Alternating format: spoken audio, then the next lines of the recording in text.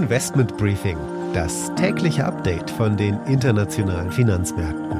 Ein The Pioneer Original. Es ist der 6. Tag mit Verlusten am Aktienmarkt. Der DAX ist gestern unter 13.000 Zählern aus dem Handel gegangen. Die USA und Großbritannien verbieten fortan den Import von russischem Öl. We're banning all imports of Russian oil and gas and energy. That means Russian oil will no longer be acceptable at U.S. ports, and the American people will deal another powerful blow to Putin's war machine. Clearly, there is going to be a transitional period. We're going to have to look for substitute supplies together across the entire coalition of countries that is now condemning Putin's actions. Die Nordseemarke Brent notiert wieder über 130 US-Dollar je Fass und der sogenannte Five-Year Inflation Forward, das ist eine von der EZB genau beobachtete marktbasierte Inflationserwartung, steigt auf 2,3%, dem höchsten Stand seit 2013.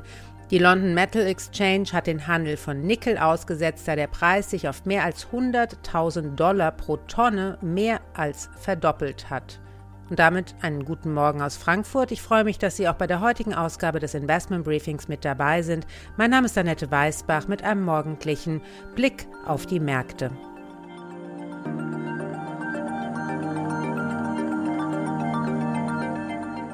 Welche Auswirkungen hat die Russland-Krise auf den deutschen Mittelstand? Ich habe mit Michael Kotzbauer gesprochen. Er ist bei der Commerzbank verantwortlich für das Firmenkundengeschäft. Wir sind im Moment sehr intensiv in Gesprächen mit unseren Kunden. Es geht natürlich sehr stark um Krisenmanagement gerade. Man guckt da sehr besorgt hin, kümmert sich um die Mitarbeiter, wenn Mitarbeiter vor Ort sind, und man guckt sich an, wie man sich aufstellt. Wie beeinflusst das dann Themen wie die Energiepreise und Lieferketten? Der Gaspreis ist natürlich ein anderer Fokus. Der Markt ist sehr volatil und auch sehr nervös. Es gibt eine kurze Einschätzung von Thomas Benedix. Er ist Functional Head of Commodities bei Union Investment. Kurzfristig dürfte der Markt unglaublich volatil bleiben. Tagesbewegungen von 10 bis 15% Bandbreite dürften auch an der Tagesordnung bleiben in den nächsten Wochen.